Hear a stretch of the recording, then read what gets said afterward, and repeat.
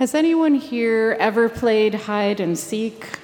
Maybe in your younger days, maybe last week.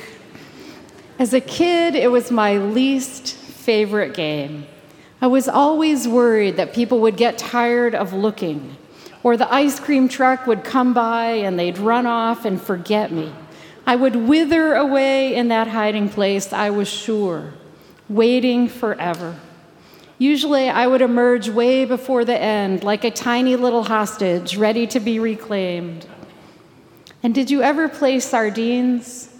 Often a favorite of church youth groups. It's a better version of hide and seek, where people pile in with a designated person as soon as they're found. Everybody squeezed together in the tiniest possible place. You're still waiting in the dark. And this time you have people with you. As we start the school year again, as the summer winds up and the fall kicks off, as work resumes the more typical schedule, as our programs begin again, we can hear God playing hide and seek with us in the words of the psalm. And God is a faithful player, never giving up, never leaving you hiding in your closet alone. You can try to hide, God says, and I'll still come for you. God is the friend, the presence, the power that never gives up looking. And so in the middle of our new routines, in the middle of new schedules, new classes, new jobs, new stresses, God is the constant. God is the friend that finds you when you're crying in the bathroom. God is the friend who invites you to play when no one else will. God is the friend who talks you through what you'll say in a difficult meeting. God is the friend sitting next to you for a hard test or a hard conversation or a trip to the principal's office. And in this psalm, the word no is used over and over and over again. In the original Hebrew, it has a wide range of meanings. Everything from recognition to intimate knowledge. Some form of this word shows up 60 times in the 150 Psalms, showing how deeply God wants to know us as creatures of the divine image. God knows us, and God goes even beyond that to seek us out. I learned this one summer at the edge of the earth. A few years ago, at the time of my brother David's death, my sister-in-law thought hard about where the memorial gift should go and finally chose a place called La Jugareta in Mexico. It's an organization, very tiny at the time, that pours all of their energy and time into kids. In that world, parents are so poor they spend all of their time and energy making a living with no time to play. One father told us that kids grow up seeing two things: people working and people fighting. Maria, the founder, told us that play is not just about fun. It teaches skills and cooperation. It teaches joy and connection. It teaches about friendship. Play is the way that we know each other and come to know ourselves. So 2 summers later, my sister-in-law invited me, my brother Stephen, to travel with her and my nephew to see where the money was going and to meet some of the people. We rented a house and spent some time traveling around village to village, playing hide and seek and tag and kickball, playing with kids in empty streets, and playing board games in their tiny office.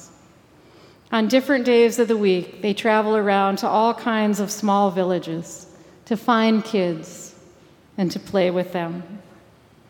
One day we drove up twisting rural roads to a place that seemed at the top of a mountain, up and up and up and up until we reached this village where kids were gathered in the shell of a building, 3 concrete sides, the rest open air.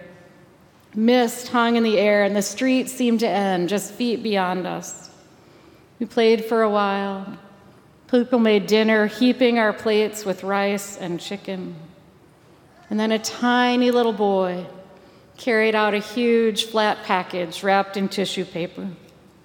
And then I saw what God was up to. Under the tissue paper, I could see a picture of my brother, and something in me broke open. It was raining outside, and I put on my sunglasses so none of the kids would see me cry. And as I looked at the familiar picture of my brother under the tissue paper, the words of this psalm came to mind. Oh, where can I go from your spirit? Where can I flee from your presence? If I ascend to heaven, you are there. If I make my bed in death, you are there.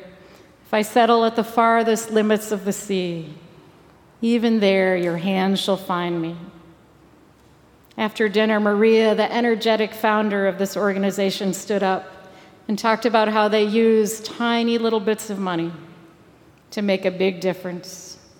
The tissue paper came off, and there was a black stone plaque with David's name on it and the picture that we had been using for his funeral program. I had been so mad at God, so angry that God didn't do more to keep my brother alive. And somehow God had been holding him all along. The picture and the plaque hang there in that tiny little town. And sometimes my mind travels back and I see where the street seems to end, where the earth seems to come to an end, how the world falls away at the end of the mountain. The plaque must be dusty by now, and still my brother is watching over kids playing.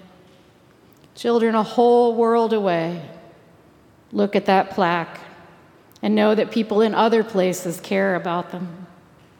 My brother's goodness lives on in bits and pieces as the toys come out, as the van comes to town, as adults come to play with them.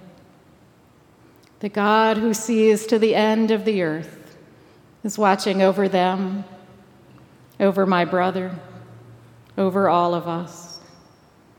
This fall, as we begin again, we remember that the grace of God follows us to school and to work, to the ends of the earth and the farthest corners of our lives, into our secrets and our sorrows and our joys, into illness and worry and death, through stress and sorrow, in change and steadiness.